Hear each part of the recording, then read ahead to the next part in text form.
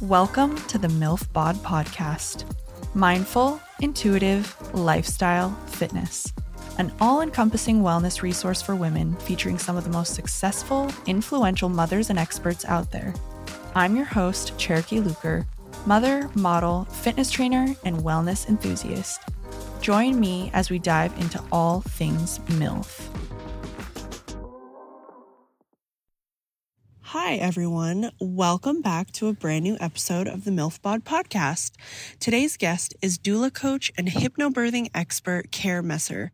I really thought I'd be going into this conversation talking strictly about birth work, but Care's life story was just so captivating that I couldn't help but want to know more. We start out our conversation talking about generational trauma, which I find super interesting. We talk about Care's experience having 6 miscarriages, how your body keeps the score, life's synchronicities, plant medicine, giving birth to a handicapped daughter, somatic therapy, autonomy, connection, surrendering, Care's top 3 tips for pregnant women, and her top 3 tips for postpartum women. This episode touches on so many important topics, and Care and I just skimmed the surface of what we could have talked about, so I'm sure a part 2 to this episode will be in store. Without giving anything else away, I'd like to welcome this incredible, strong, inspiring, informative, and resilient woman onto the show. Care Messer, everybody. So, I don't know about you guys, but I've been on a journey with my skin over the years, and I'm finally at a place as I quickly approach 30 where I actually feel like my skin is looking the best it ever has. My goal is to always look dewy, hydrated, and glowing, and this is where the Golden Secrets comes in. I recently had the founder of this incredible skincare brand on the podcast, Jessie Golden, because I've always admired her since I first discovered her in 2021. As soon as I started following her, I immediately purchased the firming wand, and since then, my Golden Secrets collection has grown to the face oil, the face mist, the instant glow face mask, the dry brush paired with the body oil, the long lash growth serum, and the organic coconut lip balm. If I had to narrow it down, I'd have to say my 3 favorite products are the face oil, the face mist, and the long lash growth serum. The Golden Secrets is a cruelty-free and sustainable skincare brand rooted in nature to help make you feel like a golden goddess. The goal of the brand is to inspire rituals of self-love and unveil an everlasting glow. And let me tell you, the products do just that. I can't recommend these products enough, and if you need proof of just how amazing this brand is, I highly recommend following Jessie, as she is a walking advertisement for every single item. And if you guys haven't listened to her episode, I recommend dropping what you're doing and listening right now. She's such a wealth of knowledge, and it brings me so much joy to support brands that deliver actual results and are giving back. So if you too want to unleash that glowing goddess, head over to thegoldensecrets.com to get 10% off your order when you use the code MILFBOD. That's thegoldensecrets.com. Use code MILFBOD for 10% off your order. Enjoy.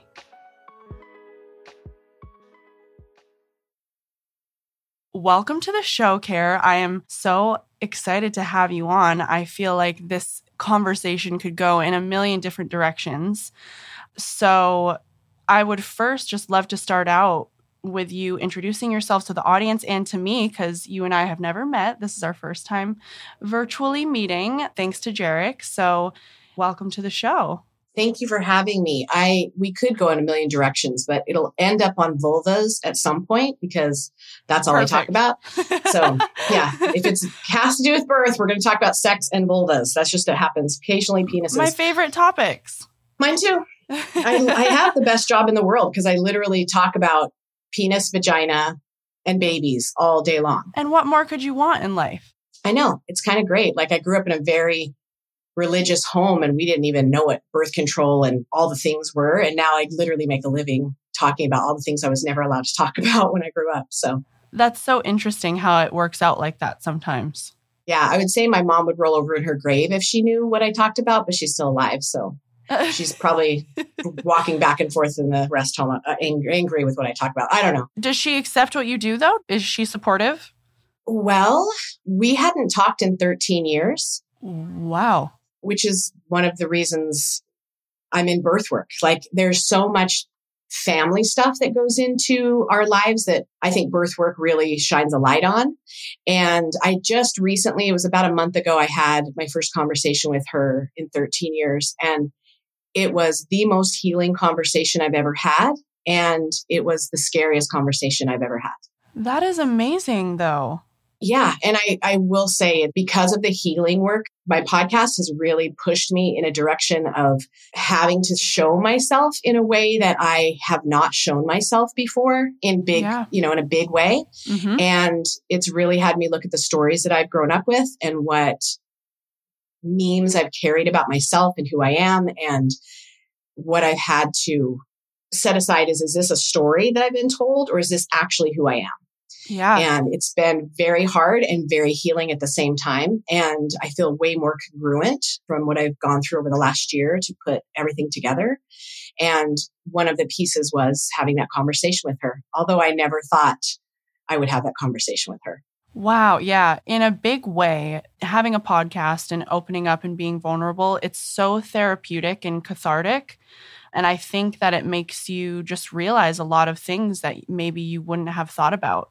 So how did the conversation go? And is everything fine now? Like, not to pry, but... No, it's interesting because the thing that kind of brought it up is I was just struggling.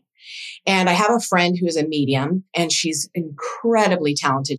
And I trust her explicitly. And I called her and said, I don't want you to speak to me as a medium. But what the F is going on? I feel stuck. And she said, oh, it's forgiveness. They're telling me forgiveness. And I said, I don't care what they're saying. I want you as a friend. Yeah. And she goes, no, it's forgiveness. And I said, who do I have to forgive? Like, I love everybody. I'm cool with everybody. And she said, your mom. And every cell in my body constricted. And I went, mother effer. I was so mad. And I was like, you got to be kidding me. And she goes, oh, that's who it is. You need to talk to her. And I was like, no way. And she said, you've been scared to open up that pain door and you got to open it up. And my whole body started to shake. And I know 100% I knew it, but I had always thought when she dies and she's cooled off a little bit, then she'll have the full picture and we could have a conversation. Right. And Tanisha said, you're going to have that conversation before she dies. And I know you've always been waiting for that. Now's the time. And she basically hung up on me. I was so angry, but I was shaking like a little 5-year-old. And I texted my older brother and I said, you got to send me mom's number. And he's like, whoa, what? You're what?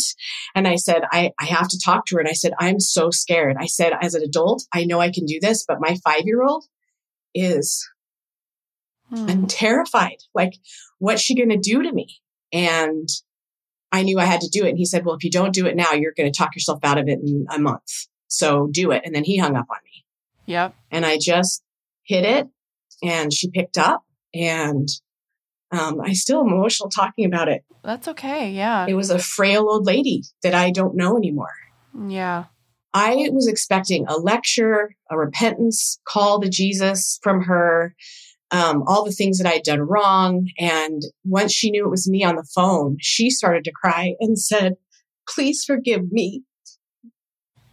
And I said, Mom, I have forgiven you. Like, that's why I'm calling. I have nothing against you.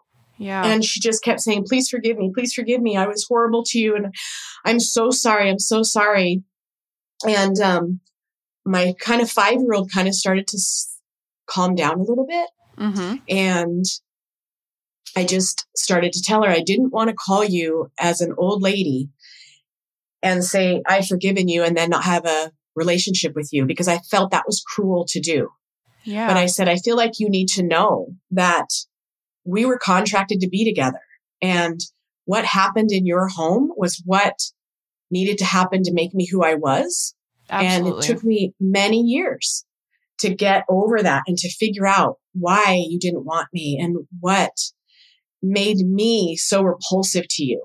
And she doesn't have memories of that. So she was like, what do you mean? I loved you so much. And you were the da-da-da. And I said, Mom, you beat me. You did this. You said this. You didn't want me. I was the wrong sex. I just kind of went through the whole thing. Yeah. And she agreed with me on some of it and told me, I wasn't a good mom and I didn't know what I was doing. And it's interesting because maybe this is why this phone call had to take place. I'd already solo recorded my first podcast and it was on generational trauma. Wow. And it was on what my grandma passed on to my mom. My birth story was already formed. My human history in that family was already formed. I'm such a firm believer in generational trauma, and it makes so much sense too, especially as women. And epigenetically, it's scientifically proven that we hold the traumatic experiences of our ancestors like 12 generations back. Yep. So I was raised Mormon. We go back all the way through our genealogy. Genealogy is very important in that faith. So I can name my great-great-grandmothers all the way back and know their stories, but I feel what actually happened to them. And I told my mom, I can't expect your mom who left at 13 to run away to Hollywood to get away from whatever was happening in her Idaho town to be a good mom to you, because who knows why she was running. Right. And then she ends up 22, pregnant with you, didn't want you. You came into the world not wanted. You passed that on to me. Yeah. How can I blame you for that? And I did blame her for that a lot for many years because I hadn't seen the full picture yet. So yeah, the conversation lasted for an hour and a half and I ended up teaching her things about forgiveness and not dealing with the shame of things that have happened to her life and let that go, because she really believes that Christ died for her sins and she's been forgiven, but she's holding on to such shame and she torments herself. Yeah. And, I'm like, Mom, if those are your beliefs, then those are all done. Let it go. And if you feel like you didn't have a conversation with your mom that you needed to, or my dad that you need to, have it out loud now. They're with you. They're in heaven or wherever they are going, I'm good. They hold nothing against you. They have the full picture. And she's like, I believe that. I'm like, then talk to them. It was a very unexpected turn of events because I really thought I was going to get lectured and, for lack of a better term, crucified the way I was growing up with her emotionally. And it just wasn't that. I'm so glad it wasn't that. That's really heavy. That's a lot. But I'm really glad that you opened up and shared that, because I feel like our relationships with our mothers, they play such a huge role in our lives. They're so complicated. Yeah, it's very, very complicated. And I feel like you definitely made the right decision in making that phone call, because think about if you hadn't and you had waited. I'm sure it was a huge weight off of your shoulders. And now looking back at that phone call, I'm sure that it makes you really happy that you chose to do that. It unlocked something energetically that I wasn't aware that could have been unlocked, because I had compartmentalized and put her in a box over here. And this was a really heavy pain box. And I thought, well, I forgave her. Everything's cool. I have nothing against her. Why do I need to have that conversation? And I stopped wishing for the mom that I always wanted. I kind of almost had a funeral for her in my mind. Okay, that mom's not there. She wasn't there for me growing up. Let that go. And there were pieces that weren't finished. And two, I feel like if you hadn't done that, you wouldn't be the birth worker that you are today. I'm sure that it unlocked something that contributes to how amazing you are as a birth worker as well. And it's almost like I've had conversations over the years with so many mothers about the issues they've had with their moms. And I've encouraged them, talk it through. You're an adult now. And I feel like, oh my gosh, well, I wasn't in alignment. Right. You weren't practicing what you were preaching. Right. That didn't apply to me because she's such a painful person. Yeah. Right. And it did apply to me. I regret never having those conversations with my dad. And I've had them since he's passed, but I didn't know enough to have them when he was alive. Yeah. And, and I didn't have anger issues with him other than I felt like he abandoned me. But that was what my mom's story was with him, not the actual story. So you kind of have to sift through those family things, right? As to what is really true and what is from someone's perspective that I've adopted is true. Yeah. We create a certain narrative in our head, and we've been so used to that narrative telling ourselves the same story over and over again that it's hard to break that. And I've just, recently started exploring this whole world with my therapist. And I think it's just so healing and so helpful, but it is so hard at the same time to really just break that narrative and figure out what the actual truth is. The saying goes, like, you can't grow while being comfortable. So, yeah, thank you so much. How long ago was that? Probably a month ago, maybe 5 weeks. It was very recent. Oh my goodness. Okay, so it's very fresh. Okay. So yes, very fresh. And I didn't get to introduce myself because we went into a story, but that's okay.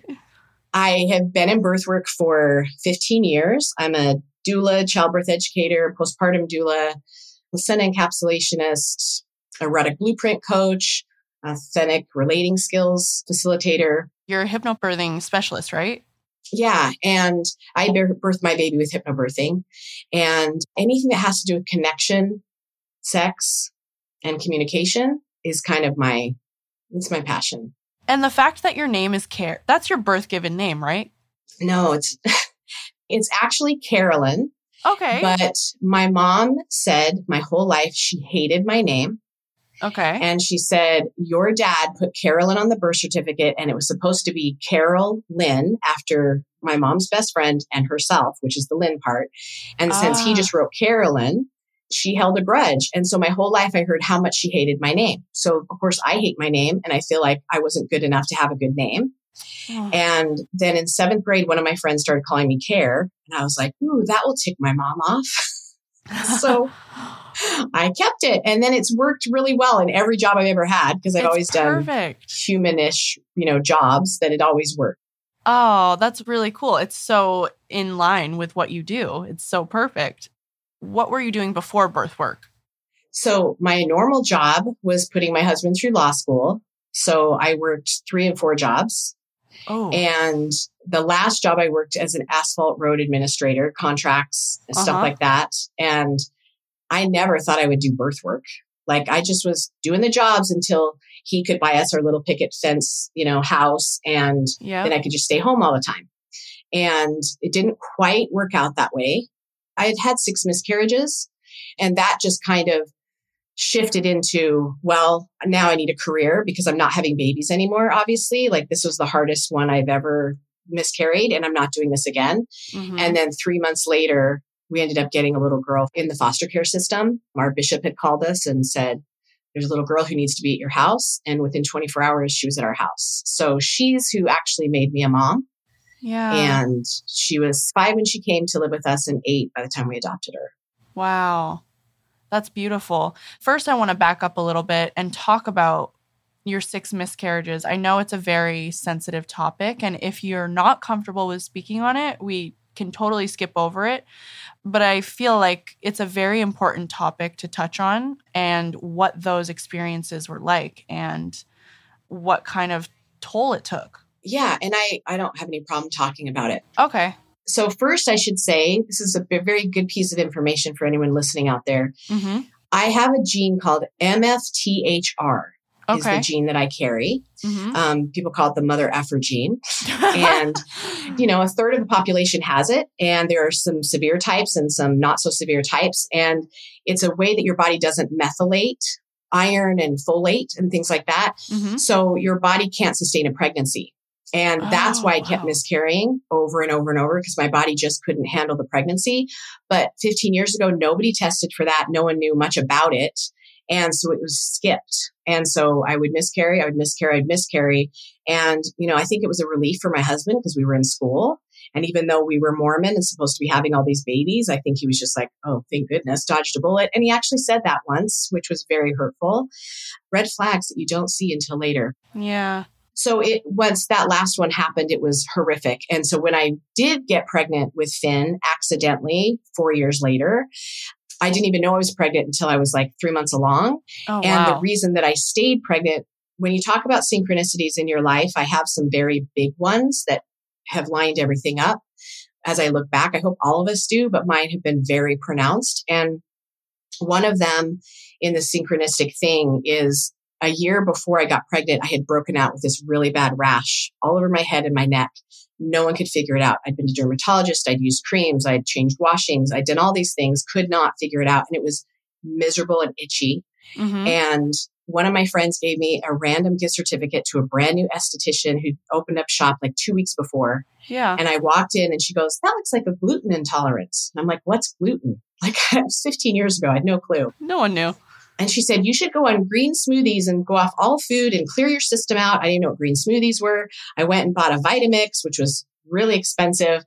And within 3 days, the itching went away. Within a week, the bumps went away. And I was like, whatever. And I had never had that many vegetables in my life. And I started actually feeling really good. So I just kept on that diet, got pregnant during that time. And I was so overdosed with folate that that's what supported the pregnancy. Oh my gosh. That's very interesting. Very random. That's amazing though. So once I found out I was pregnant and I went in, of course, to a high-risk doctor, she's like, I'm just going to run this test. And then she goes, oh, you have that gene. We're going to give you some high-level folate. And most people went on one pill. I had 4. And I stayed on that throughout the pregnancy. And that's what carried her to term. So anyone who's maybe experienced multiple miscarriages in their journey, can you just go to your doctor and ask to get tested for this gene? And then, okay. You can. They run the genetic test. There are markers too, like a little dimple above your buttocks, like right at your butt crack is a dimple. Certain kind of strawberry birthmarks, which I had one across my nose growing up. And I'm sure my daughter carries that too, because she's got all the markers as well. And there's a lot to it. And there's also different ways that as you grow, you need to supplement and stuff your body to keep yourself healthy as well. And a lot of doctors just blow it off. They just say, everyone's got it. It's no big deal. Yeah. It actually is a big deal. So, but definitely for fertility, look at that. Like should be run right off the bat.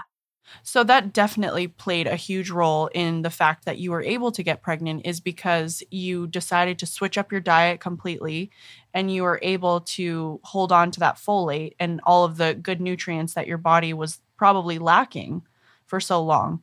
Yeah. Wow. That's amazing. But unknowing, right? Right. You couldn't have paid me to go on a vegetable diet. The only vegetables I had were in Mormon casseroles, right? It was cream of chicken soup, maybe a sprinkle of broccoli, and then potato tots. I didn't eat vegetables. Yeah. So it was a complete lifestyle switch for me, accidentally, but it's a synchronicity. So when you have a miscarriage, what toll does it take on your emotional state and your mental state and physically too? Like, I don't really know how it works when you have a miscarriage. Well, physically, it usually begins with cramping and spotting, and that makes a definite impression in your brain. I don't think you ever go without going to the bathroom and checking your underwear from that point on. Yeah. Because you're just always waiting. Even with my pregnancy, I was waiting for her to die any day. And it was very hard to stay present because you are living that over and over. Like everything was fine until it wasn't. So miscarriage is a really hard thing. Nobody talks about it. Yeah. Many people have them. Some don't know they were pregnant. And in some states now, you can't even get really good care if you have one. They're checking to see if you aborted a baby. And so there's even more stigma with it and more shame with it. And it is something that happens if a baby is not, if they're not ready to come in for whatever reason. Maybe they were just testing out to see if there was a body. Maybe it's just the timing's not right. Maybe that body wasn't going to come into fruition the way it needed to for that soul's life. They're going to leave. And I didn't have that belief system at that time. The belief system I had was you'll get them back in heaven and you'll get to raise them as your children and whatever. So I figured, gosh, I've got a big family waiting for me, but I'd like to have them here. Right. And, you know, because I grew up in a faith where babies were everything. And you go to church and everyone has all these babies and kids and all they're talking about is, why aren't you pregnant? Well, why aren't you adopting? Well, why aren't you, where's your family? You feel less than. And especially if you really, really want babies and say you did your career first because that's what you needed to do. That's what you wanted to do. You've put your babies off until the later years. And then for some reason, there's that unexplained fertility over and over. And it doesn't have to be with you. It could be with your partner. A lot of sperm count is really low nowadays. And because we don't talk about it, we go through a lot of emotional baggage by ourselves which is really hard when we finally do get pregnant because we're passing it on to our baby. And, I had loss after loss. So my uterus held a lot of grief in it and a lot of fear. And that's what my baby was being baked in. And that determines and helps their personality feel safe in the world or not safe in the world. And the sooner we understand that and we can grieve that, I've had moms come into class where they've had a couple terminations for whatever reasons beforehand. And now they have huge guilt because they're pregnant. And they're like, I'm trying to attach to this one, but what about all those other babies? It does a mind thing because that was probably done by themselves and they didn't process it. And if they did, it didn't fully process because now they're trying to attach to this baby and it's almost like survivor guilt for the mom. Yeah. And since nobody talks about it, once again, they hold it in and then they come into birth class. Luckily, they can talk to me about it. Mm-hmm. But I wish we could have done that through therapy beforehand, right? And kind of cleared out the sadness so that we can stay present for this baby, because right now this baby is good. And that's the part about miscarriage. You don't know if you've got a week, if you've got 6 months, or if you've got a day. Right. Yeah. And that's the hardest part about attaching and trying to talk to parents about attach for right now. Like you're creating a soulful experience for this human. And if this baby stays, you want them to feel secure and loved by you. Absolutely. And even if it's only for a little bit, it's our wanting to avoid the loss and the heartbreak that keeps us from attaching. And, that's one of the hardest parts about birth work is everybody's so fearful of their baby dying or their partner dying that they stay detached from the whole experience because they're so risk adverse that they can't fully lean into it. Like when you talked about your birth story and you were like, why am I pregnant? And then all of a sudden you saw that little boy and you went, oh my gosh, I don't care how scared I am. I don't care how I'm feeling. I'm going to lean into this experience. Yep. It's really hard to lean into an experience that you're avoiding because you're so scared to get your heart broken. Definitely. And that's life. Yeah. Right? Sometimes you have to surrender to whatever's happening. And it's really hard to do sometimes when you're feeling that resistance, but that's really the best way that I can describe it is you just have to surrender sometimes. And it's interesting too. I don't know if you've ever heard of that book. It's called The Body Keeps the Score. Oh, I've read it many times. Yeah. And it makes so much sense because your body holds on to all of this trauma that you've experienced in your life. So it makes so much sense when you talk about miscarriages in that light, because I've never really heard it talked about that way, but it makes a lot of sense. Well, and I really believe that we're not just a speck of something. Right. We're in a human experience, but we're a big soul. I think that's why babies wiggle so much. They're a huge soul crammed into a tiny little body. Right. And they're like, oh my gosh, what is this? And they're trying to figure out their movements and their sounds and what is this? And it's a new experience for them. And I believe we have contracts with who we're supposed to come in with. And for whatever reason, I asked my mom, I want you to do this and this and this, and I need to learn this, this, and this. Yeah. With my ex-husband, I need to learn this, this, and this. What do you need to learn from me? Whatever. We had those agreements. And as painful as those were, I knew instantly that I was supposed to be with that man. There wasn't even a doubt. Yeah. And how we came about is another synchronicity, how we even got together. We knew each other 30 days before he left on a 2-year mission. We wrote every single week and got married 6 weeks after he got home. Oh, wow. That's a love story. Right. And I would do it again. No matter what we've gone through, I would do it again because it was right. Yeah. And, you have those soul agreements or soul contracts with different people when you've met somebody that you would just feel like you're catching up with them and they're brand new into your life. I call them chosen family. I love that. And you just pick up where you left off and all of a sudden wow, I've known you forever, but I don't even know your birthday. Like it's just that kind of connection, right? One of the biggest synchronicities is the second date I went on with Paul. He said, I always thought I'd adopt older kids. And I said, really? Why? And he goes, well, everyone wants babies. And those older kids just get the shaft because everyone wants babies. And I said, that makes sense. And I said, I've always thought I'd have handicapped kids. Like, I really thought I'd have like a Down syndrome little kid too. And Paul and I had both worked with handicapped kids in high school and college. And he said, yeah, I can see that. And our oldest one was adopted and our second one was handicapped. Wow. And that was at our second date. That is wild. And that just is a testament to how in tune you are and how in tune we can be as humans. Wow. Like, I knew that on some level. That's amazing. So why is she handicapped? What's So everything was fine during my whole pregnancy. I was at a high-powered hospital. I was in hypnobirthing. And so I had my birth plan, whatever. And I called the hospital to go over it with them. And the charge nurse was like, you don't want to be here. You want to be at a birth center. And I'm like, no, I don't. I like hospitals. And she's like, everything you're asking for, we're not going to do. And you could have that at the birth center. And she stepped away from the desk and said, my daughter and I went to the birth center. We had a water birth. It was amazing. And something went off in my head. Like, you're the charge nurse. You could have any doctor there, any of your friends deliver the baby. You left. Red flag, red flag. Yeah. What the heck? And I had never heard water birth before. Right. So the hypnobirthing got me to the birth center where I had an amazing, beautiful 6-hour birth, labor, start to finish. I pushed twice.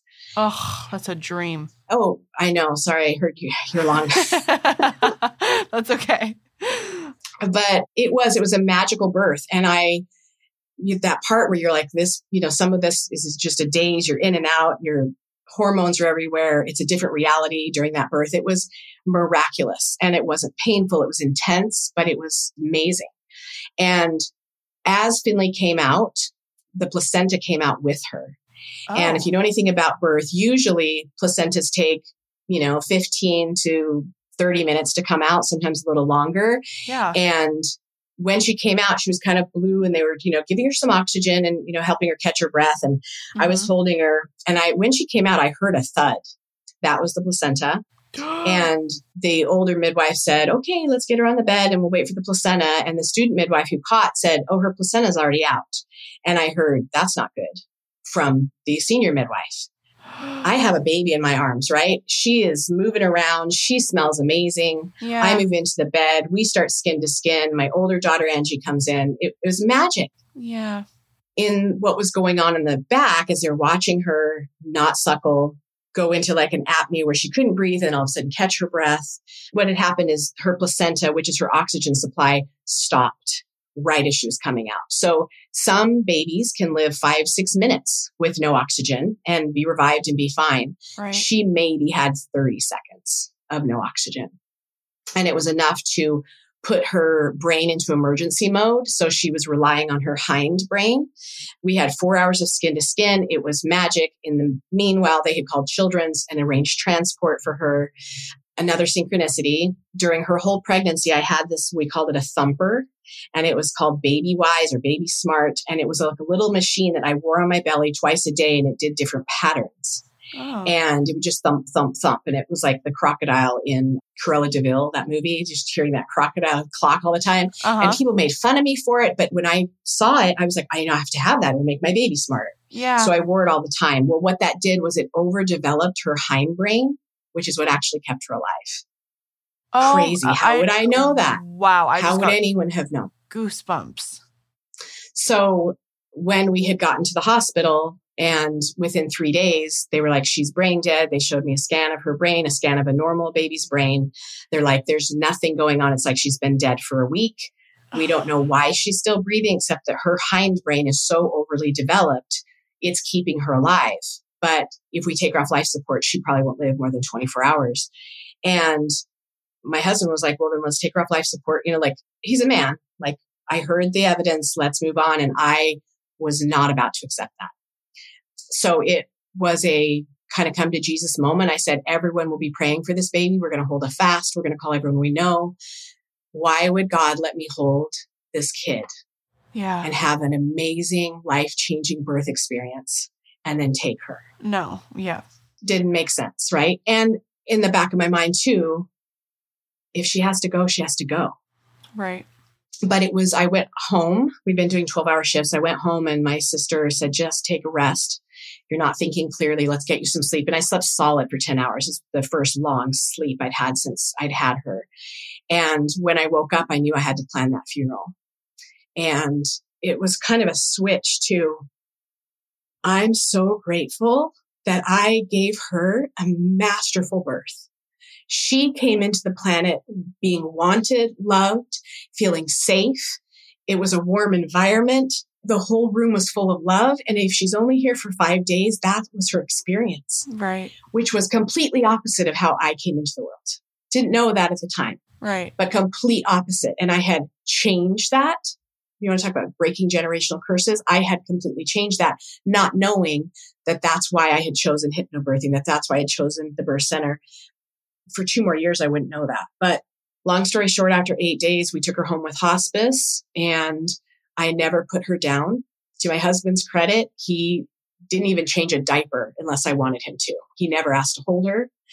And she was on me 24/7. Like, I slept with her. I just know if she's going to die, she's going to die in my arms. That's all I could imagine would be a fitting send off for an angel. And after 6 weeks, I woke up one day and I'm like, she's not leaving. I need help. I need different doctors. And I told the hospice nurse, like, she's not going anywhere. And she goes, I'm so glad you said that. You're probably right. You need to call a pediatrician. And I was like, well, you've been here 6 weeks. Why didn't you say anything? And she said, I can't say anything. What if I gave you hope and then she died an hour later? I'm like, okay. Yeah, I get that. But holy crap, lady. Yeah. So anyway, it took us a while to get back into the same neurologist who had brought those original CAT scans in. And when he came in the room, he's like, I can't believe you're sitting here with this little girl. Yeah. She shouldn't be here. And that was the start of therapies and a trip to Spain to swim with wild whales to wake her brain up. Like, there's so many things that Finley came to teach. Yeah. And she's an amazing human being. Like, amazing human being. I don't doubt it.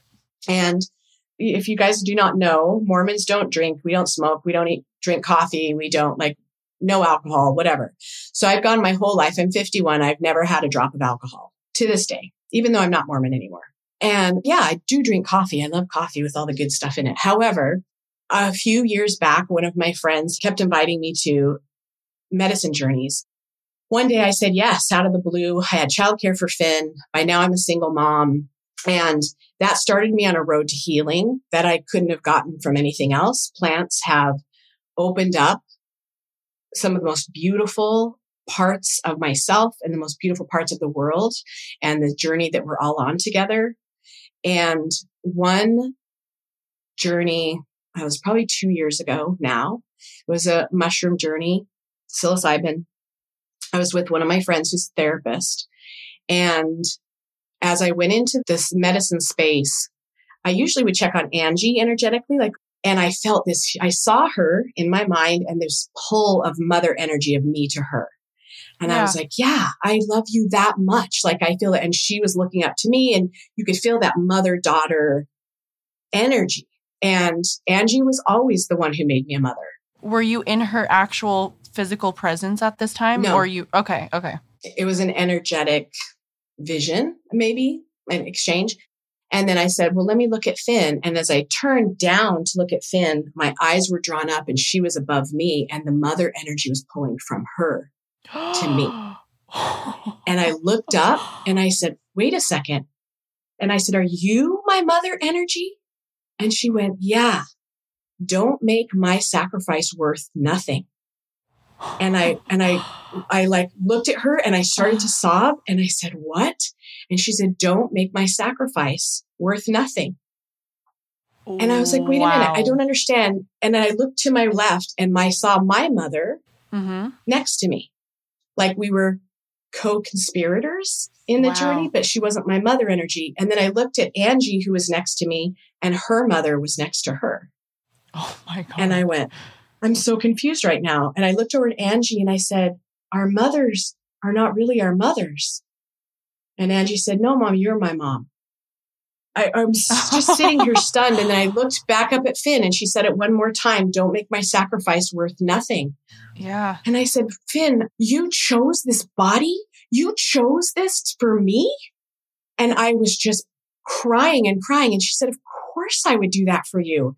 And she held up her hands and reflected me to me. Yeah. And I immediately went, oh yeah, that's who I am. I love just that deep. Oh yeah. Like she was just reflecting who I truly am.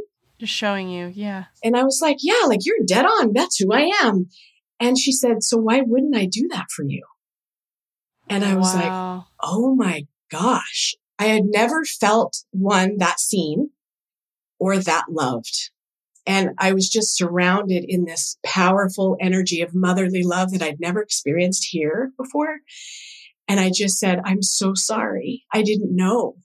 Right. And I can't believe you did that for me. And she said, you do it for others, but I did it for you. Yeah. And you need to get out of your way. Oh, that is powerful.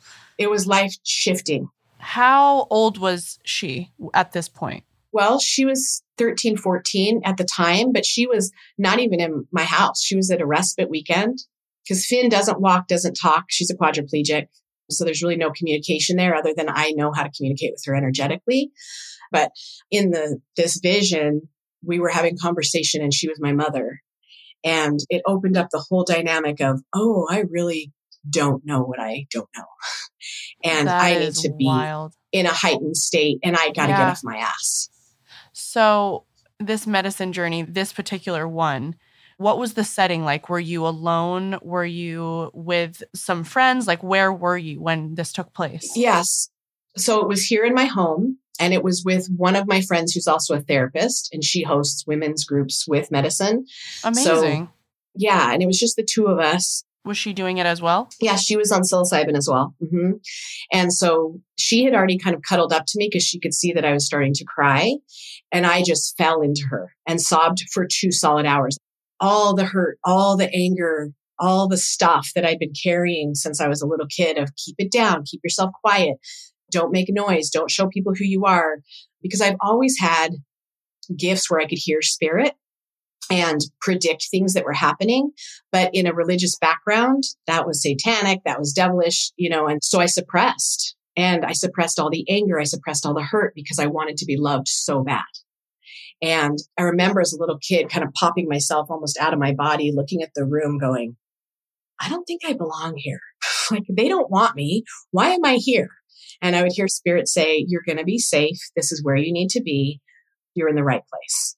I feel like that's how a lot of people explain it who are more tapped into this whole realm. I feel like it's a lot of the times like an out-of-body experience. Yeah, and it was normal to me. So I didn't realize it was probably wacky or different until I was an adult going, I used to do that as a kid all the time. Like, maybe I was disassociating, but I was definitely out of my body watching what was happening. So it was that experience that kind of, I had to reevaluate everything. And I'm like, where am I standing in my way? What haven't I overturned? I've been in therapy since I was 5. And I'm with a somatic therapist right now who has helped me tap into my body in a way. This is the best therapy I've ever had. I don't know what that is. It is so different than cognitive therapy, like talk therapy. It is still talking, but when something comes up in your body, your nervous system, because your body keeps the score, reacts. So you're either in a mellow state or you're in a heightened state. And your body still needs to process all of those feelings. So she has taught me how to feel like all of a sudden I'll say something and then my jaw locks. I'm like, okay, what is this telling me? Or I feel it in my gut. And she's like, what does that look like to you? And I'm like, a black, sludgy, blah, blah, blah. Okay. And now I'm getting much more efficient at feeling when I'm starting to get set off and sitting with the emotion instead of eating it down or walking around it or ignoring it, but like feeling it and letting it just dissipate because feelings and emotions are energy that need to run through, right? And our body holds on to that. Yeah. And it's been the most uncomfortable therapy I've ever gone through and the most life-changing. Oh, I want to try it. It's phenomenal. And the way these somatic therapists work in helping you release, it's something that you can actually do yourself once you get the hang of it, but it's a matter of staying embodied. And I don't like to be embodied. I like out. This is a very heavy Yeah. form for me to be in. And I like to be outside of it and ignoring the pain because it was so painful growing up where I grew up. So it's my habit. I gravitate towards those kind of relationships instead of what is this showing me? Where do I feel it in my body? Sit with it. You're the adult. Let it work itself out. Breathe, see where you are in the room, touch 5 things, smell 5 things, look at 5 things. Yeah, that sounds amazing. I'm going to maybe look one up in my area and try and find one. As busy individuals and parents that are always on the go, it's nice to be able to utilize products that not only look good, but are functional as well. Ondar products are next level quality using highly sourced leather that helps minimize and organize what you carry. I'm a huge fan of the Indy, which is this gorgeous crossbody bag that they designed, and I can't tell you how convenient, durable, and cute it is. I got it in the color crema, which is a nice neutral color that I can pair with anything when I'm on the go. I was recently in New York and it was so nice having the perfect size bag to just throw over my body with all my essentials in there. They also make backpacks, wallets, phone cases, and so much more. So for 15% off your order, just use code CherokeeLuker at checkout when you go to ondar.com. That's code CherokeeLuker, capital C and capital L, for 15% off your order at ondar.com.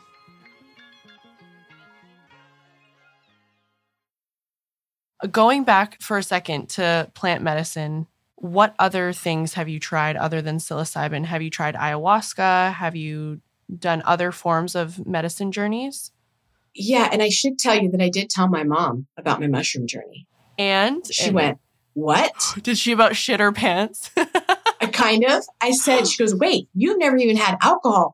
I'm like, nope, but I still have it, Mom. And she's like, I would love to hear about it. So I told her that whole experience and she was open to it. It was amazing. Wow. But I started out with Peruvian medicine. It was done in a group setting, very safe. Peruvian medicine starts out with Kana, which is a heart opener, which kind of peels back the layers of your heart first. It was a very inward kind of medicine that was just opened up magic. I don't even know how to explain it. Medicine to me, it's not I'm high and I'm off the rafters. Like even when I did MDMA, was done in a very safe setting. And I thought, how do people do this at raves? Like it was such a peaceful, loving thing for me. It does not make sense to me because it was such a spiritual, peaceful thing to me. It really is. Yeah. That's my drug of choice. Yeah. And I just didn't understand what that was. And I have better experiences with straight plant medicine than when I add the chemical to it. So I prefer Kana over MDMA. I have had some psilocybin mixed with ayahuasca, but I haven't done a full ayahuasca journey yet.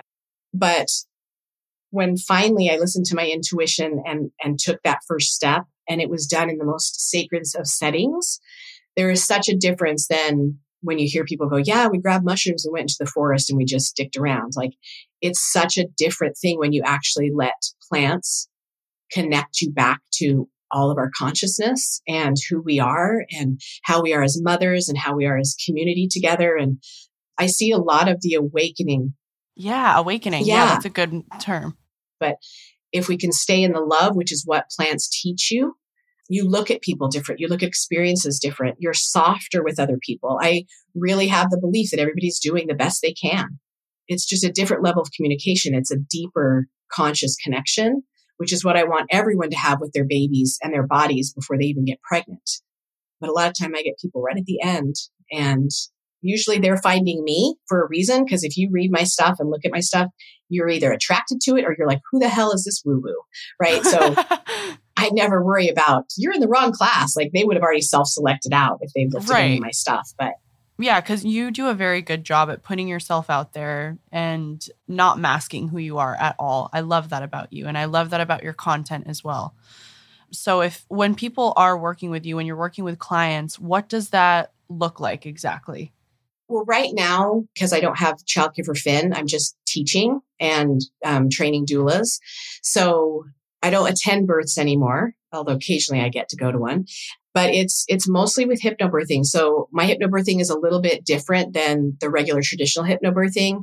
We focus a lot on the chakras, which I call power centers. So we start at the top because birth energy moves down. We start at the top, which is purple, the spiritual connection, and we start delving into where you have accelerations in growth, where you may have hiccups in growth. And then we move down to your intuition and we go down into your throat chakra and start learning who you are as a person, as who you have been, to who you're becoming, to where you're headed with this baby. Because if your intuition isn't open and you're not trusting it and starting to delve into it, how are you going to parent this little kid? And so we kind of start at that level and understanding that what's happening right now in your world is shaping their world because this is their birth. It's not your birth. You already had one with your mom. I hope it was great. Mine was not. That's probably why I'm a birth worker. But getting into community and finding that deep connection, which is what we're all craving, which is why I think TikTok is so on the top of the apps, because people can connect in a different way than they have in other places. And coming back to who you are when you don't really know who you are is the most important thing you can do as a parent. I love that. Coming back to who you are when you don't know who you are. Yeah. And it's funny that you say I don't mask because I can list my masks. There's a room you walk into and you know what you can say and what you can't say, right? And who you have to be in front of that person. And coming into alignment every single time, every day, I am constantly doing that to say, can I be who I am in this room? I'm scared to be who I am sometimes because I had spent so many years hiding myself. The fact that you can just straight up admit that is already showing who you are. Do you get what I mean? It's almost like a catch-22. So I just feel like you're so good at being unapologetically yourself. And you're just sometimes I am scared, but this is just how it is. And I think that there's so much beauty and power in that and just being able to admit that. Well, thank you. Because I feel like over the last 2 years, after I had that experience with Finn, I had to really shuffle through what's holding me back. What is it that I'm not being aligned with or authentic with or whatever? And because I hear things about people, I feel things about people, but I'm hearing that I need to say this, so I'm going to say it. And trusting that that is what needs to be said at that moment has been probably my biggest struggle. Because sometimes I'm in class and I hear a baby say, my mom needs XYZ, and I don't know who it is, but I know it needs to be said. And I usually can tell by the facial expressions who it was meant to be for, but not all the time. And sometimes I get it from 3 different moms and I'm like, okay, I don't know who that was for. But I think we're all scared. And I really have no problems taking risks with my business. I've always been entrepreneur, do it oh, I don't have $5 for that. Okay, I'm going to do it and go in debt. But when it comes to my spiritual well-being or my real self, I've been much less risk adverse to protect myself. Yeah. That makes sense. It's like a defense mechanism. When you're teaching, is it usually virtual or is it in person? Right now it's virtual because 2020, all of Finley's people moved away. A lot of nurses, right? We left. They all left the state. So right now my hypnobirthing classes are online. It's actually been great. Different time frames can tune into different classes. So that's been great. The ones I am going to start holding in person are the pregnancy circles for pregnant folks and the postpartum circles. So those workshops will be in person. And I've let them know my daughter's going to be in the other room. So if I need to go quiet her down, I need, which postpartum moms are totally get it, right? But pregnant moms, sometimes you're like, I want all this to be about me. And I'm like, so do I. Let's hope Finn's in a good mood that day. But, being a single mom, with her has been tricky, and even finding nurses that can lift her is tricky because she's 85 pounds now, which is why I get along so well with postpartum moms. I'm like, dude, this kid is up at 1 a.m. every single night. I'm lucky if I get 4 hours of sleep. And some nights I don't get any sleep if I've gone on call to pick up a placenta and I'm picking her up, putting her in the wheelchair and out the door. And I get it because postpartum, man, you are just so sleep deprived and you do not. And I'm like, I've been doing it for 15 years. So I get what you're going through and I respect it because it's hard and I wouldn't trade it. Yeah. How old is Finley? She's 15. Okay. I didn't realize that you were so in the thick of it currently. I thought that because she was a little bit older now, but that makes sense though, because you are a single mom and there's not much care to help with her. Right. So Finley's in diapers, suppositories every other day. liquid diet. So she's hand fed by a medicine dropper because there's no point in giving her a feeding tube when she gets so much joy from the interaction of being fed. Right. And I just don't want to hook her up and stick her in a corner with an IV pole. Like until I absolutely have to do that, I will hand feed her because we talk, we laugh. When she's at respite, they sing to her and they turn on Pitbull and Taylor Swift, and it's a dance party when she eats. Yeah. And, like if you're looking at this is her life, whatever makes her happy is what's going to be there. And so if that means we're going to go on a ride at midnight, because that's the only thing that's going to shut you up, we're going on a ride at midnight. If it's a walk on the bay, and I've already walked 3 miles around the bay, but that's what you need to do. I never know how long she'll be here. She's healthy as a horse, but that could change tomorrow. Right. And I think that's kept me from welcoming another partner into my life, because somebody has to love her the way I love her. And 100%. I won't accept anything less than that. So I just kind of have stayed secluded and said, if the UPS guy brings him by, then I will be happy to welcome him in. But yeah, I'm very protective of that space. And, I don't want anything to hurt her. I get that. Yeah, that's a lot to handle. And I truly believe that we're only given what we can handle. And so I think that she picked you for a reason, because you are this person. You're strong enough to handle it. And not a lot of people can do that. It's very rare. So if you could name maybe your top 3 things that you like to inform pregnant women about, what are those 3 things? Autonomy. You are in charge of every choice. There is always a choice. Nobody can bully you or push you into something unless you let them, which is why we should work on that way before we ever get into a doctor's appointment, because we have been taught that the white coat knows everything, and we are to shut up, sit up, and do what we are told as girls. Mm-hmm. That doesn't apply to our bodies and our birth and our experience as mothers, but we don't know that a lot of times until it's too late. And we do blame it on everybody else and feel bullied and whatever, but it's always comes back to our choice, and we can choose that at any time. So let's start early. So autonomy is number 1. Mm-hmm. Love that. Choosing the providers that make you feel the safest. Yeah. And still being able to have conversations about them. I don't make any provider the enemy, but we're adults and we don't ask permission to go pee at any other time in our life. Why are we asking at the hospital? Right. Oh, I love that. Eat your frickin' burrito and walk through the halls. You don't have to hide it. Eat your burrito. You're in a business office building. Yeah. Like a hospital, people are clocking into work. It is a corporate owned office building. Absolutely. I don't know why we think it's like sacrosanct, like a temple. It's not. Yeah. It's a business building. So own your shit, basically. Mm-hmm. That would be number 1. Realize that it's not your birth, it's your baby's birth, and what you put into it or what you neglect to put into it. Meaning, I remember you saying, I'm so scared. I just want to get my appointment over with and go home. Mm-hmm. And a lot of us feel that way. I was the same way, man. Drug me from top to bottom. I don't care if I puke my baby out of my mouth. Just I don't want to be in pain. I'm scared of it. I'm terrified of it. And I was allergic to all the drugs in the epidural, which is why I went natural. There's no way I would have ever chosen that. Another synchronicity, because no one else in my family is allergic to all that stuff except for me. So thanks, universe. That's what got me into birth work. Wow. I know it's crazy. Like that's what I'm saying. When you're on a path, watch those little things, because you're not on a path just for the heck of it. Right. There's so many signs. There's so many signs. So that would be the second thing. Third thing would be connect. Connect to yourself, connect to your baby, connect to the people around you. We are mammals and we need to feel safe. And when we start looking into what birth actually is, and that it's meant to transform you, that it's meant to show you your power, you're unstoppable. I did a talk for birth psychology, in January, and talked about if we understood how spiritually beautiful death is, because it's a transformation just like birth is. Birth, we're coming from somewhere to here. Death, we're leaving here to go somewhere.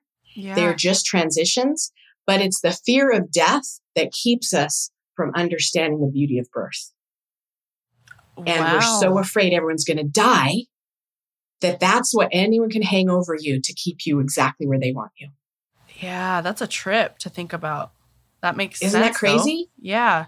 And we have less deaths when we meddle less in the birth process. Like some of us are high risk. Yes, I'm not talking about that. But the 98% of us that are not high risk, if you actually don't meddle, you have better results. But our medical system isn't set up like that. We're set up for cost. We're set up for a lot of things that make a lot of people money, but don't put you in the forefront. Definitely don't put your baby in the forefront. So if you can get a handle on death as just a normal inherent risk, so is birth. A normal coming into the planet has its risk, leaving the planet, right? You come in by yourself, you leave by yourself. This is a solo experience. Even though we feel like my family, my friends, nope. We come in by ourselves, we leave by ourselves. So what are we going to do to make the most of our time while we're here? And the risk of death, we just need to look at it and look at it, how beautiful that transition is. And when you sat at someone's bedside as they've transitioned, it's a beautiful experience. And that's why a lot of doulas that are used to sitting on the birthing side always get called in to family and friends to sit on the death doula side. Right. Because we are so good at holding the space. Yeah. So it doesn't make it easy, but we're used to the transition and we understand it's a process. We're not going to escape either one. We're all going to be born and have a belly button and we're all going to leave. Right. Find those common threads. That's such a good perspective to have. Talk to me a little bit about induction, because that's a big topic I know that you like to touch on. And I think that it's really important for us to talk about. So I'll give you a bit of background why probably induction always sparked me, because I was induced in 1972 and it was a horrific experience with my mom. And I have relived it in different ways over the years. I have felt what it felt like. She was tortured in that birth. So my birth was pretty horrific with her. Oh my gosh. That was my entry into the world, right? But I didn't make that connection until I'd been a birth worker about a year and a half and I was at a workshop. Induction is so overused now that everybody is offered an induction. Like even my moms that are birthing at home at a birth center, at least in California, we have a 42-week cutoff. Yep. And so it's like, okay, if that baby doesn't show up, then you're going to need to be induced. Or you could just wait till the baby shows up. But everybody is so convinced that our bodies will not go into labor, which is crazy. Because have you ever met a pregnant woman that's been pregnant for 50 years? Forever? No. Not a thing, right? Because you've heard doctors say that. Well, you never went into labor. We've got to get this going because for the safety and all the stuff that is said. Right. I am okay if people choose an induction if they are educated about it, because there are so many factors to an induction that we don't have time in a 3-minute appointment to say, here's what we do and here's how we do it. Here's why we do it. And if your baby doesn't tolerate it, here's what could happen. If you don't tolerate, here's what could happen. There is no time in that little appointment. We've just made it normal and we're just going to induce you and get this baby out. And those nurses and doctors are on a mission 24 hours as your stay at the hospital to get that baby out, come hell or high water, because otherwise we just give you a cesarean. It's no big deal. Yep. However, it is a big deal because it's your baby's entry to the planet. Yeah. And that was one of the reasons that we created the induction class, because I couldn't even cover all the ins and outs of it and the risks and the benefits and the when you should and when you shouldn't and ideas for induction, how to slow things down. So we put it in a 2.5-hour class and it's part of the hypnobirthing. They don't pay extra for it. Other people can add it to their own birth education by buying it, but it goes through everything: due dates, breaking of the waters, cervical checks. What are your risks for this? What kind of medicine does this? What is FDA approved? What is not? The one that's not FDA approved is the one we use on women all the time, by the way. And there's just so much we don't know about what is happening to our bodies, even before we start an induction. We don't understand our due dates. We don't understand what our body is working on doing. We don't understand the gestation of our baby and that they're pulling all of our energy the last couple of weeks to build their brain before they come out. We just don't know enough about the power of our bodies. Yeah. And if I have a group of 10 couples in front of me and I take them all and drop them off on a desert island and come back in a year and nobody touched them, there would be 10 babies in a year when I go back to that desert island. That's a good way to put it. That's a good way to think about it too. Yeah. But we're so scared to look at it because like you said, I don't want to watch that documentary because then I might be convinced I don't want to have a hospital birth. So I'm going to avoid it. Yep. Until you're 35 weeks and you watched it and you're like, holy crap. Yeah. The Business of Being Born is one of the best cartoon illustrations of Pitocin that has ever been done. To show, you're using your baby's head with medicine to open up your body, right? And there's no break for them. We have to get those contractions 2 minutes apart, 2 to 3 minutes apart, consistently with Pitocin in order to get the baby out. Where in natural labor, there's ebb and flow. There's hormones and pheromones and things that are working to keep everyone comfortable and move things forward. So yeah, induction is a tipping point for me because we don't have autonomy around it. It is being done to us most of the time, which is our choice. We can get more education on it and take more control of it. I've had families that they're in there for 3 or 4 days. And by the 3rd day, their body goes, oh, is that what you want me to do? And then it takes off and does it themselves. Right. But they've already been offered, let me break your water 6 times. Let me give you this for, 5 times. And they've said, no, I'm here to have a baby. Let's all just chill out. And that's not how we do it. We need to get someone else in that bed. So we got to get that baby out and move somebody else in to make money.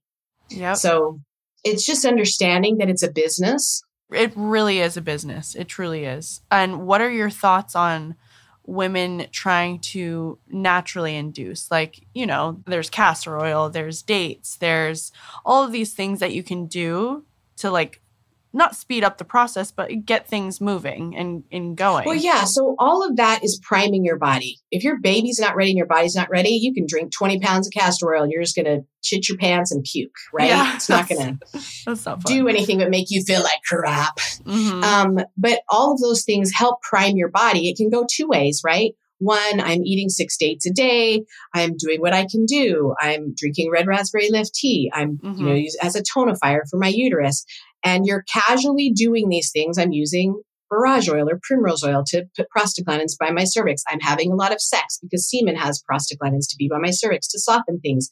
Yeah, do that casually and surrender to your baby has his or her timing, right? Yes. And it gives you good information. If you're doing all those things and you don't have a baby yet, your body's not ready. Right. Your baby's not ready. If you stress out about all those things, your baby's definitely not going to be ready because your stress hormones are now replacing the oxytocin that actually will get things going. Yeah, that's a good point to make. Yeah, we have these beautiful receptors sitting on our uterus that are waiting for oxytocin, but if they're closed and then we're bombarding them with stress hormones, if they open, they're not going to take the oxytocin to start things. They're going to be like, ooh, it's not safe. Right. And your baby's feeling the same way. So yes, if you can understand that the surrender process doesn't mean you're giving up, it means you're trusting that your body and your baby are perfectly timed. Everything's going to be fine. Let it go. Yeah. Going into labor, especially as a first-time mom, without all that stuff, less is more. You're sick of being pregnant. You're hot. You feel fat. Mm-hmm. I get all of that. I felt the same way. But at the same time, I was so excited to just still have a baby in me. Right. I think I would have let it go for way longer than I should have because I'm like, I'm pregnant. I'm so happy. Yeah. You're going to learn all that in a childbirth class. You're going to, read certain books. And the thing I like about a good childbirth education class out of hospital, I'm going to say, and you need to find the right educator for you because you need to have one that, matches both you and your partner's personalities so that it's meaningful to you, is that they put all the pieces together for you. And you can come and say, here's what I heard at the hospital. Here's this. Oh, great. Let me give you an evidence-based article that you can actually eat and drink during labor if you choose. And here's the evidence that backs that up.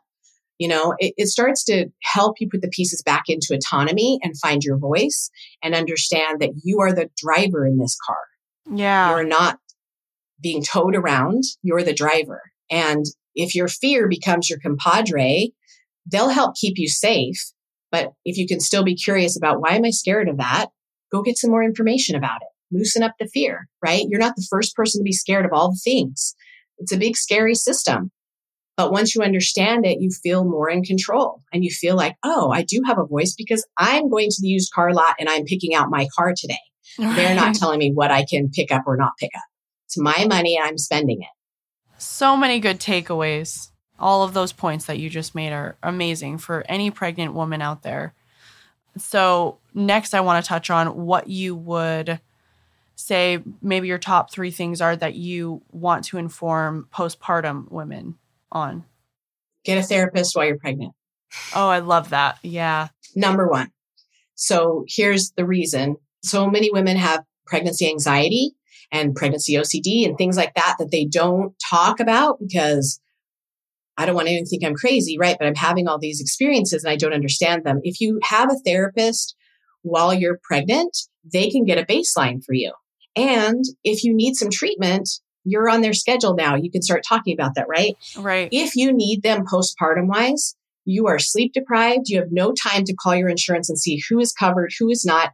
And getting on their schedule nowadays is almost impossible. Yeah. So if you get one early in the game, you've got that person and you're already on her schedule and she knows who you are. And we have a class too, an online class on postpartum and pregnancy mental health. And it has a workbook to it that is the most masterful workbook that helps you kind of assess where you are throughout the whole game because our mental health is very neglected in this country. So take ownership of that right off the gate. That's a great resource. Where can people find that? The workshop in the class. Yeah. It's on my website. It's under online classes, under services, go to classes, and it's pregnancy and mental health, pregnancy, postpartum mental health. Okay. And it comes with the workbook. It's amazing. You'll love that workbook. And then, next, I would say set up your support system. Yeah. You got to ask for help when you've had a baby. This is the time of your life to ask for help and not be the one that does it all. So whoever your friend is that does massage for a living, that's what you're going to say. I really need foot massages and shoulder massages when I'm going to be feeding this baby. Can you come over? Whatever. Who's going to watch the dogs? You've got to find your support because we think we're going to do it all. And the bottom line is we can't. And when you have a baby, it's the people who've already had babies that are like, you call me no matter what. Yeah. Right? Because they get it. Right. Exactly. So it's crucially important. And if you're, on the East Coast and your whole family's on the West Coast, call the birth educators in your area and say, where are my resources? Because we are tapped into the birth community. Call doulas and say, I need a lactation consultant. Who am I talking to? Like all of that needs to be set up way before 35 weeks when you go, oh my gosh, I'm pregnant and you haven't taken a class and you haven't. Girlfriend, like, you're pregnant 9 months like everybody else. Like start early, like early. And I would say work on your relationship with your partner. That is key. While you're pregnant, right? So first trimester, we're terrified to have sex because what if we have a miscarriage and our boobs hurt and we're so tired we can't move? Second trimester, we push them away again because, oh my gosh, I have to get work ready and I'm planning a shower and I'm buying nursery and I'm getting new clothes, whatever. We push them away. While they're hearing at work, dude, you're never going to have sex again. We're reinforcing it, right? Right. And then third trimester, we're hot, we're fat, we're tired, and we push them away again because now it's awkward. Right. How do we do this? Right. Doggy style always? Like, what else do we do?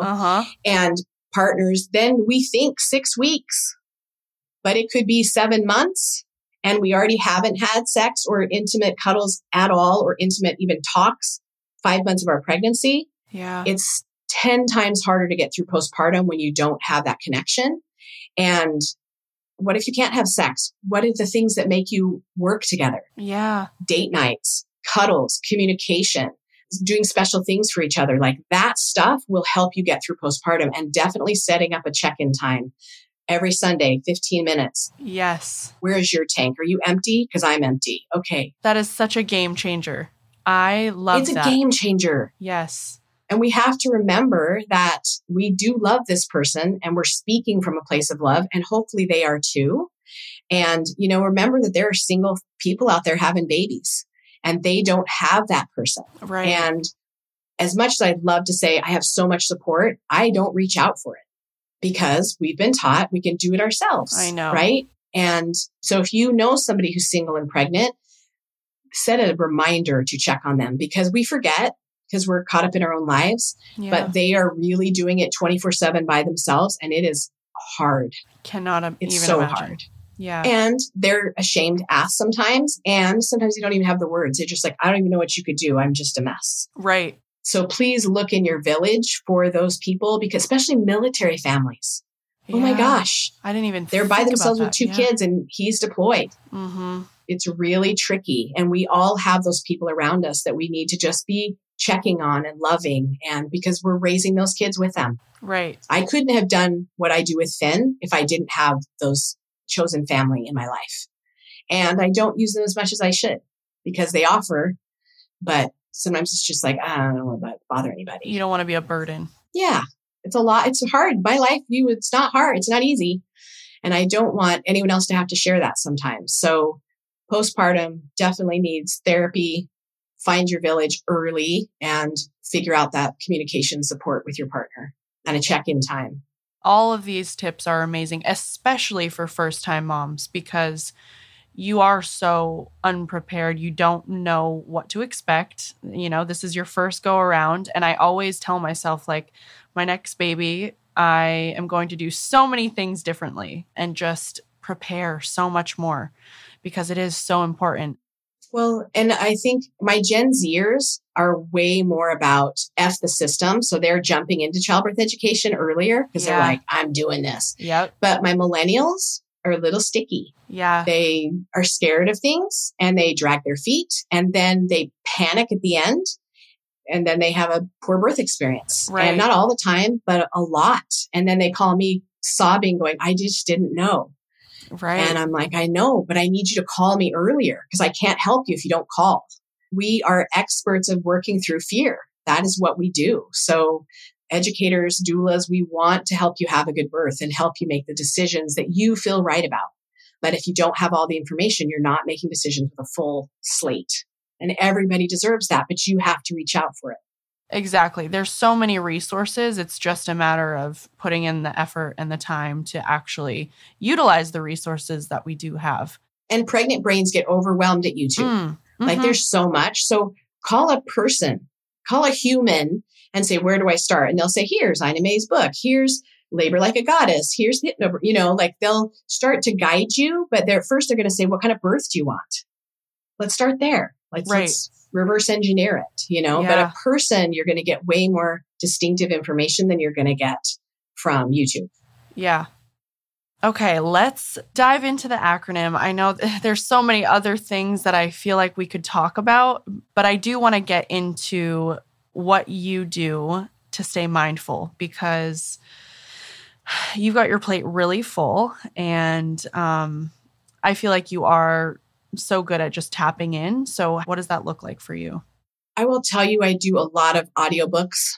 And one of the ones that I have listened to 10,000 times is the 5 Agreements. The 5 Agreements? Yeah. He has the 4, but now there's a 5th. I didn't know that. And he's written it masterfully. It's beautiful. And it's one of the books that I require my doulas that are coming through my program to read because it's spot on. So obviously we go through be impeccable with your word, take nothing personal. And that is a big one for me. Like if they're coming at me, I'm like, they'd come after someone else. No big deal. Don't make assumptions because that's where a lot of our issues come from. Always do your best, which I struggle with because I'm a perfectionist. And sometimes I have to be like forgiving, like I did my best today. And then the 5th one is be skeptical, but continue learning. Oh, so being skeptical, right? So when I hear my voice in my head say, you're an idiot, you should have XYZ. I'm like, do I really believe that? Or is that something that I've carried with me? Or I hear from somebody else a phrase that I'm like, is that really true? Or is that just their perspective? Or do I really believe that? So be open to learning other perspectives, but be skeptical to see if you're carrying a past belief or demon, or that you're adopting a new one. Oh, I love that one. Right. And I think that probably came through the pandemic with him. And probably why he rewrote that part of the book. But his stories are different. Like it is a wonderful book. So yes. So those are the kind of things that just float in my head when I'm like triggered. I'm like, okay, it's not personal. Trust that everybody's doing their best. Today, that's just their best. And that's really hard. So I'm going to step away from that. Yeah. Yeah. So that's kind of my mindful practice. I really like that. I'm going to have to read that because I've only read the 4 Agreements. So good to know that he has a 5th. I feel like I don't even need to really ask the next one on how you listen to your intuition because I feel like your whole entire story is you listening to your intuition, essentially. But I would love to know how you kind of listen to it on a day-to-day basis. I still am retraining myself to trust it. I know, yeah. Like you spend 50 years suppressing certain aspects. And I've heard my grandma come through and said, I've said this 3 times to you today. But when I've heard it, it was my head. I wasn't thinking I was actually hearing something. I was arguing with myself. Yeah. And then I'm like, oh, you've been saying this to me. Okay, let me step back here. My gut is telling me it's right. It's a reminder constantly to where am I feeling it in my body, which is my somatic therapy stuff. Where do I feel this? Yeah. And my throat clenches a lot. I have a lot of find your voice stuff, which is why I harp on that a lot in birth education. What chakra is this? Throat chakra. So represented by the color blue. Blue. Okay. Yeah. And it's the 5th power center or chakra. And very important that women find their voice. So yes, all parents, but especially the one carrying the baby, because absolutely, we shape the future. So I think that's my intuition. Yes, I have it and it's very strong, but I constantly have to remind myself to trust it. Yeah, definitely. What are your lifestyle non-negotiables? Things that you just can't live without, or things that you practice? Yeah. So it's gratitude. Mm-hmm. Gratitude, gratitude, gratitude. So grateful for the views, so grateful for the trees, so grateful for the grass under my feet, so grateful for my Pomeranians, who I love more than anything. I love them more than my crystals. They are so cute. Oh my gosh, they're the cutest things ever. When I have a dog rescue of like 50 Pomeranians, just know it's not a rescue. I just have 50 Pomeranians. And I also practice, I have 2 guardian angels, my grandma and my grandpa. They're both my mom's parents. Mm-hmm. And I see them every day in pictures in my front room. And I thank them for being with me. I feel them with me. Sometimes I even smell my grandma. She had this very distinct tobacco tweed perfume smell that is unmistakable, and it will just rush past me. And I'm like, oh, I'm so glad you're here with me. So I'm very mindful to have them help me along the way. And I have an angel collection. I have a crystal angel collection. I thank the people that support me on the other side, because I have always felt supported even when I was little, but I feel like I need to say thank you to them on a daily basis. So I'm constantly thanking my angels and my guides, whoever they are. I don't know who they are. That's beautiful. That's my non-negotiables. I do that every day without even thinking, I think. Definitely. And we can very easily neglect those things, especially the gratitude one too. Like, it's so easy to just take for granted the smallest things. What is your fitness routine?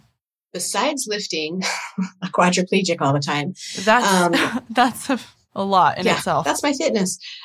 I really have to caretake my back. So walking in nature has become the thing that I do every day if I can. Some days are a little hard because of the weather, because I have Finn appointments or whatever. But I'm very close to the bay in San Diego, and it is a flat, beautiful walk, and Finley loves it. So I walk by the bay, and I'm also close to Miramar Lake, and my dad fished his whole life. And so I feel very close to him when I'm at the lake. Oh, I love that. So just walking, and I can't just walk and listen to the birds. I always have an audiobook or something I'm learning. So it's usually a Wayne Dyer book. Wayne has kind of become my other dad. Oh, yes. He is incredible. Yeah. So I'm constantly, I think that's the entrepreneur in me. It's the constant learning. And so I always have an audiobook going and podcasts. But Wayne Dyer and I are like close, even though he doesn't know that. He's in heaven going, yeah, I never did meet you, but thanks for listening to my book 50 times a day. He's amazing. And he have like 8 or 9 children or something crazy like that? Mm-hmm. Yep. My dad passed so early. And once I heard his voice and started watching him on all the specials and everything when he was alive, he became my dad on earth. And I don't even know if those kids know that he is a father to many people. So many people, yeah. Definitely is one of my father figures. And his Excuses Be Gone book is another book that I have the doulas read that will shift your whole. Yeah, that's a good one. Like, you don't have an excuse for that because someone else has done it. Like, right. You can't say, I can't do it. It's too hard. And yeah, it's hard. Keep doing it. So it's a constant reminder to me to keep moving forward. Yes, absolutely. So you have your doulas in training read the 5 Agreements, the Wayne Dyer book that you just mentioned. Do you have them read anything else? Well, they come to me after they've had their initial doula training. So they've done all their birth books and all that kind of stuff. My training is now let's center on the consciousness of birth. Yeah. Let's get your business set up and let's build community, because we don't know how to start a business. Most of us have not. And there's so many doula programs and so many women that know how to do it that we don't really know how we want to do it. And so that's kind of how we sift through what's going to work for your family and how are you going to build relationships around you, because you can't do it by yourself. And I think we get into doula work and we get stuck. It was scary when I first became a doula. Like the older doulas didn't want the newbies coming in. Really? Yeah, it's very competitive. Is it still like that? Mm-hmm. Yeah, I was going to ask you about that because you are educating so many people. Do you ever find yourself being like, oh, well, there's so many new people coming in, like I'm going to lose work or, you know? So let's think about this on a global scale. Will we as humans ever give up sex? Nope. Nope. There will always be babies. Always. And yes. like in San Diego, we have like 55,000 babies a year. If all of us had 4 births a month, that would maybe account for like 5% of all the births. Right. There's so many. There's abundance. Guys, there's an abundance of it. Yeah. And there's enough room for all of us. We have so many people on the planet. You know, there's enough work. You could have 55 childbirth educators. I am not the right one for everybody. Everybody's going to vibe with somebody different, and like attracts like. So there is no competition, although we're women. We have been burned at the stake in other lives, right? Mm-hmm. And we don't trust each other. Yeah. That's underlying issue from generations back. If we don't face that and start talking about it and learn how to communicate ourselves, it's not going to change. So we do a lot of communication stuff. That's why I do authentic relating games, and the erotic blueprint stuff comes in with the finding out who you are sexually. Oh, I like that. Oh, it's delicious. It's delicious. Oh, man. I want to talk about that too. We'll do that another time. Okay. Yeah. On the next episode. Yeah. I will tell you, you can go to Goop, and on Gwyneth Paltrow's show, she did an excellent episode with Jaya and Ian on the erotic blueprint. It's worth watching. Okay. It's amazing. I don't remember if I watched it or not, but yeah. Okay. I will definitely check that out. So everyone can start there because it's math. Cool. It's wonderful. Yeah. But yeah, there is competition in birth work. There's competition in the corporate world. We need to give that story up at some point because it's a patriarchal bullshit line that we've been fed. Yep. And we need to get back into supporting each other. Absolutely. I could not support that more. One last question that I ask everyone at the end of every episode is, if you could go back in time and give yourself one piece of advice, what would you say to the younger version of yourself? You are worthy of love just how you are. Yeah, that's a big one. Like, we don't have to do or perform or outperform. Just being who you are is worthy of all the love in the world. I love that. And that's a lesson I still remind myself of. Like, no, you're good enough. Everyone is deserving of love, no matter who you are. Yeah, that's beautiful. I love that. Okay, Care, I am so thankful that I got the chance to sit down and speak with you. And I'm so excited for your podcast to come out. Can you let the audience know the name of the podcast and when it'll be airing? Have you picked a date yet? Yeah. So September 7th. So it's next week. Oh, yay. Yeah. And I have, I think, 3 episodes I'm going to release right at the beginning. And it's called Birth Education Center Podcast. And I'm excited. It's a different twist on birth stuff. It's very spiritual, very energetic. And yeah, I can't wait to interact with people and get their opinions and find out their stories. And yeah, I'm super excited about it. So we'll have birth stories, of course, but it's a deep dive into who we are. You're going to learn way more about me than you ever wanted to, probably. But I want to learn way more about you than you've ever told anybody. So I think it'll be a good exchange. Absolutely. I can't wait to tune in. And I'm sure there will be lots of crossovers from my audience to your audience. I hope so. I can't wait to have you on mine too. So yeah, definitely. We'll do an exchange. And then where else can the audience connect with you and find you if they want to work with you? Give your Instagram handle and all of that. Yeah. So all my handles are Birth Education Center. Mm-hmm. So just plain Birth Education Center, TikTok, YouTube, Instagram, my website, birtheducationcenter.com. care@birtheducationcenter.com is my email. If I miss it, please email me back. I get like 60, 70 emails a day. It's just crazy in that place. But yeah, I love what I do. And I could talk about vulvas forever. That's probably what I will do. I'll die with vulva in my mouth. Yes. It'll just be on your grave. Vulva. Yep. Vulva. Everyone's like, all right, we know what she did. Sayonara. Yeah. Your Instagram is so informative. It's such a great follow for anyone out there. I applaud you, and I am just so in awe of your whole entire story, and your daughters are so lucky to have you. Truly, you're an amazing human. So I just want to commend you for that, and thank you again for taking the time to talk to me. Thank you. I enjoyed talking to you too. Thank you all for listening to the show. I hope you gained some insight on how to practice becoming more mindful, learn the importance of listening to your intuition, gained some lifestyle takeaways and fitness tips. You can find me on Instagram at Cherokee Luker and the podcast at MILFBodPod. So make sure you follow me to access exclusive content to help you become a better you, a better mother, and a better human. Talk to you guys next week about all things MILF.